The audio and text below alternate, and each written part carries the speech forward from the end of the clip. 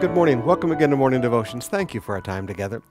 It is amazing to me how you think doctrines are established and set and people have finally learned, and then all of a sudden, out of the blue, you find weird false doctrines have become prominent in the church all over again.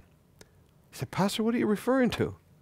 The teaching that women are never to preach the gospel, to teach the doctrine that says that women must be silent. They take one verse out of context and build a whole theology on male superiority.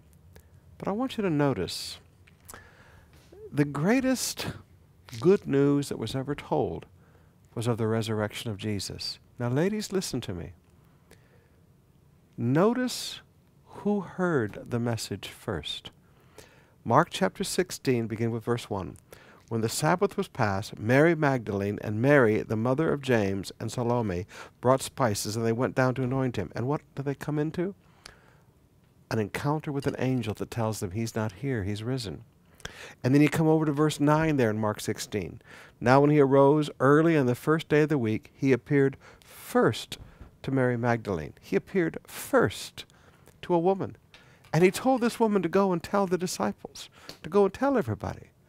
Now, it's amazing to me that if women are inferior to men spiritually, if women are not to be listened to, when Jesus rose from the dead, why is it that the first people who hear the message from the angel and from Jesus himself, Jesus didn't appear to Peter first.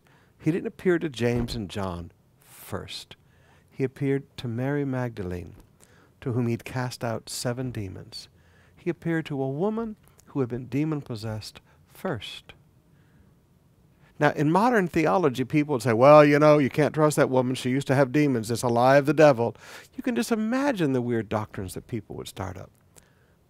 But this woman was entrusted with the message. Now, ladies, straight up talk for just a minute.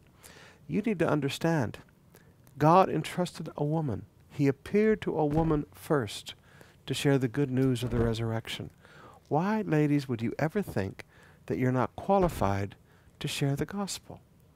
Please, Anna the prophetess at the dedication of Jesus, Phoebe the deaconess, the servant of the church. I mean, we go all through the 7 daughters who were all prophetesses. Deborah, the great leader of Israel's history.